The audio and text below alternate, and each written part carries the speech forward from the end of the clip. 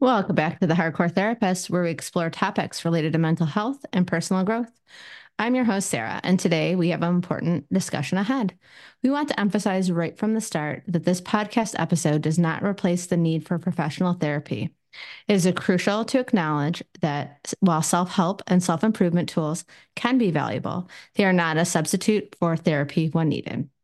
So, hi everyone. So last week I did an episode on meditation and why I use meditation in my practice and in my therapy practice and how I use it personally. So someone asked me about, I mentioned that like I'm not really getting into brain stuff. I don't really talk about brain stuff. And they asked if I could talk about it in this episode. So I had to do some research because if there's anything I forget, it's usually things that relate to the science piece. And I know that's a terrible thing to say, but it's the truth. I seem to block that out a little bit. So I'm going to talk about what I researched about that. But then I also had someone asking me about meditation and gut health because I often refer to the gut as a second brain. And I've talked a little bit to clients and to other people about how I've used hypnotherapy and meditation to help some of my gut issues that I'm having. So I'm going to talk about both things. So first, I'm going to start talking about the brain stuff. So here we go. How it has a positive effect on the brain. There's like tons of studies done all over. Like if you go on the internet, you can find a million studies. But here are some of the effects that I know that happen. Structural change. So it's funny. I just got off the phone with my friend Gerald. And he was talking about one of his meditation teachers actually said, I can show you how your brain gets larger while you're meditating. And there's actual structural change that will happen, specifically in areas of learning, memory, and self-awareness. So like that gray matter density has to be observed in the hippocampus, which is involved in memory. And in that area, brain association, you will have self-awareness and compassion. So that is one of the structural changes that can happen. Another thing that happens is just neuroplasticity, which, is pretty interesting. Meditation has been shown to promote neuroplasticity and the brain's ability to reorganize and form new neurological connections, which is pretty rad. This can contribute to enhanced cognitive function, like improving attention, focus, and learning, which is definitely something I always need more help in. I definitely suggest if you are a teacher or you work with any kids that have ADHD or you have ADHD, meditation is super powerful in this way. So when I was teaching, I was using meditation in my classroom to kind of get kids focused. I did like this Wellness Wednesday spiel in my classroom where we would start with a meditation. We would go into goal setting and different things like that, and got kids to talk about like personal goals as well as school goals. And they actually really enjoyed the meditation. I always did a feedback form for the students, and they would say that Wellness Wednesday was their favorite part of my class. So I don't know. I think it's kind of cool. Okay, so then this is one I'm trying to understand a little bit more, but I wrote this down, so bear with me. There's a default mode network, and any of my meditation people out there, if you could explain this more, or brain people, I would love to know more, and I'm sure my people who are listening would love to know more. But what is called the DMN is a network of the brain region that activates when the mind is at rest and not focusing on the outside world. Meditation practices often involve reducing mind wandering and increase present moment awareness, which can lead to the changes in DMN activity, which is freaking cool as hell. Because I really hated yoga for a really long time because I would say like I have monkey brain and I can't focus, or I hate meditation, I can't focus. And I have noticed I am able to focus more on everyday activities, not just in my meditation. So that's a thing, and it's real. The next would be your amygdala activity. So the amygdala is involved in processing emotions, particularly fear and stress responses, which I'm going to get into a little bit more when I'm talking about the gut, because that's a whole thing. Meditation has been associated with reducing activity in the amygdala, suggesting a potential role in stress reduction and emotional regulation. Amazing. The other thing is prefrontal cortex. Meditation practice, especially those that involve mindfulness, have been linked to increased activity in the prefrontal cortex. This area of the brain is associated with executive functioning, such as decision making, impulse control, and emotional regulation. Again, another reason why meditation is really helpful for people who have ADHD. It kind of gets you to practice being more present, and this is going to help with that impulse control and emotional regulation. I've done meditation a lot with clients who have a lot of trauma, and when they seem to not be able, they disassociate a lot, or they're just super emotional. This is a very helpful thing for them. This is super cool too, I think. The next thing I'm going to talk about is brainwave patterns, right? So different forms of meditation can influence brainwave patterns. Like mindfulness meditation has been associated with increasing in alpha and theta brainwaves, which are linked to relaxation and heightened sense of awareness. Freaking cool. Okay, the next thing is the cortical thickness. Some studies suggest that regular meditation may be associated with increased cortical thickness. It's a very hard word for me to say in certain regions of the brain. This thickness may be related to improving cognitive function. I don't know about anyone else out there, but one of my biggest fears as I continue to get older, and I had a grandparent who had dementia, is like how my brain is functioning. And I'll do a lot of different things to help my brain function, and meditation happens to be one of them. Pain perception. So meditation has been found to alter pain perception. Mindfulness meditation in particular is shown to reduce the subjective experience of pain and change the way that the brain processes pain signals.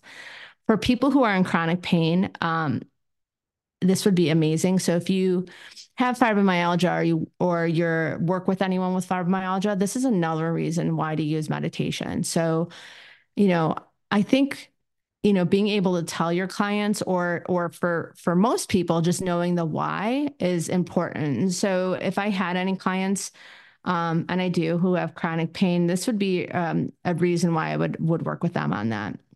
And then the last thing with the brain that I think is important to note, I'm going to talk more about the brain when I'm talking about gut too, but is cognitive performance. There is evidence that suggests that regular meditation can lead to improvement in cognitive function, including attention, memory, and problem-solving skills.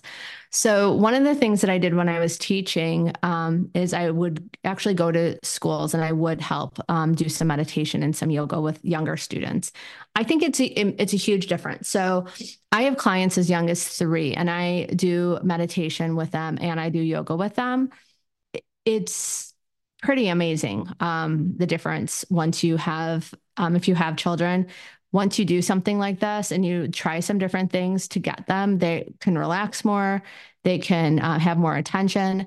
So if you happen to be a parent and you have a child who gets super antsy about doing homework or anything like that, doing different kinds of mindfulness will really be helpful to help them really just kind of hone in on doing their work. So I usually set timers for me personally when I'm doing work, and then do some sort of mindfulness activity. And that doesn't mean just sitting and being like, in the lotus position, which is like your legs crossed, or, laying flat on the ground, like in a shavasana or something like that.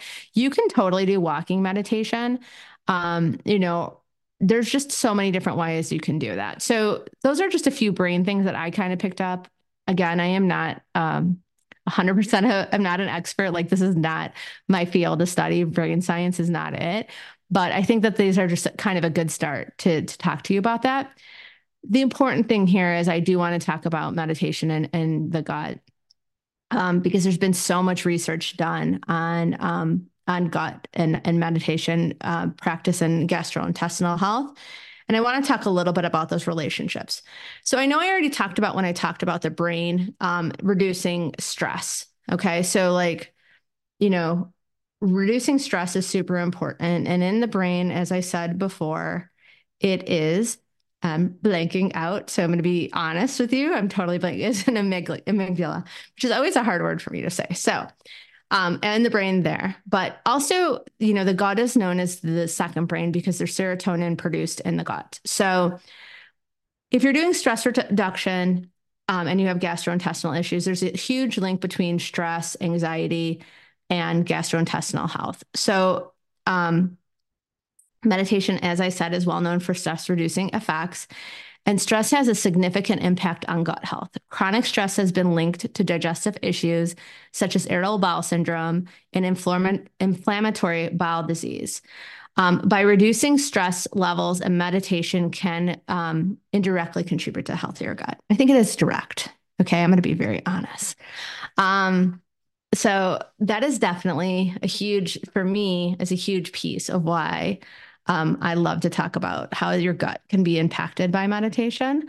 Also, just the brain gut axis. As I said, there's that bidirectional communication system known as a brain gut axis, but like your gut is the second brain. So what happens is this connects to the central nervous system, which includes the brain, and then with the intrinsic, I can never say that word, nervous system in the gut. It links it all together. So a meditation practices, particular mindfulness-based interventions, help influence gut function and promotes balanced gut microbiomes, right? So that's a super cool thing. If your mind and your gut work well together, you can change your gut, the bad gut microbiomes, which is super cool. Something that I really struggle with, and I have a lot of clients I talk to about this, is kind of inflammation and immune response. So chronic inflammation in the gut is associated with various gastrointestinal disorders. And there's studies that have suggested that meditation practices may have anti-inflammatory effects and influence immune responses. It promotes more balanced inflammatory, cannot talk again, states. This is awesome. I'm doing a podcast where I continuously tell you I can't talk. I can talk. I'm just having a hard time tripping over my words right now. This is a little dyslexic moment. Meditation could potentially benefit gut health, as I said again. The microbiome modulation, the gut microbiome, the community of microorganisms residing in the digestive tract play crucial roles in digestion, metabolism, and immune function. So there's been some research suggesting that meditation practices may influence the composition and diversity of the gut microbiome. But there's more research that needs to be done. No one really fully knows all of that. The next thing I wanted to talk about is vagal tone and the vagus nerve system. And someone actually asked me to explain this more, and I will in another podcast, but the vagus nerve is a major component to the parasympathetic nervous system. It plays an important role in regulating various bodily functions, including digestion. Meditation practices, particularly those that emphasize deep diaphragmatic breathing, may stimulate the vagus nerve, promote a state of relaxation, and potentially enhance gut function. All important, right? Again, I'll talk more about the vagal tone and vagus nerve in another podcast. I had someone who was interested in that as well.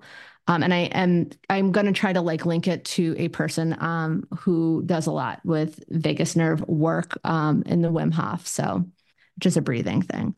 So, and then the next thing, which I work a lot with people with eating, disordered eating and eating disorders. I am an intuitive eating counselor. I'm certified. So I talk a lot about mindful eating. Okay. So mindfulness meditation eating is when you're totally present and attentive while eating will lead to normally healthier digestion and better nutrient absorption. So those are kind of the things that I wanted to talk about today. Again, from the questions, thank you all so much about the questions. Just know that there's more research that needs to be done on this. There's a ton out there if you look at articles and magazines and different things like that.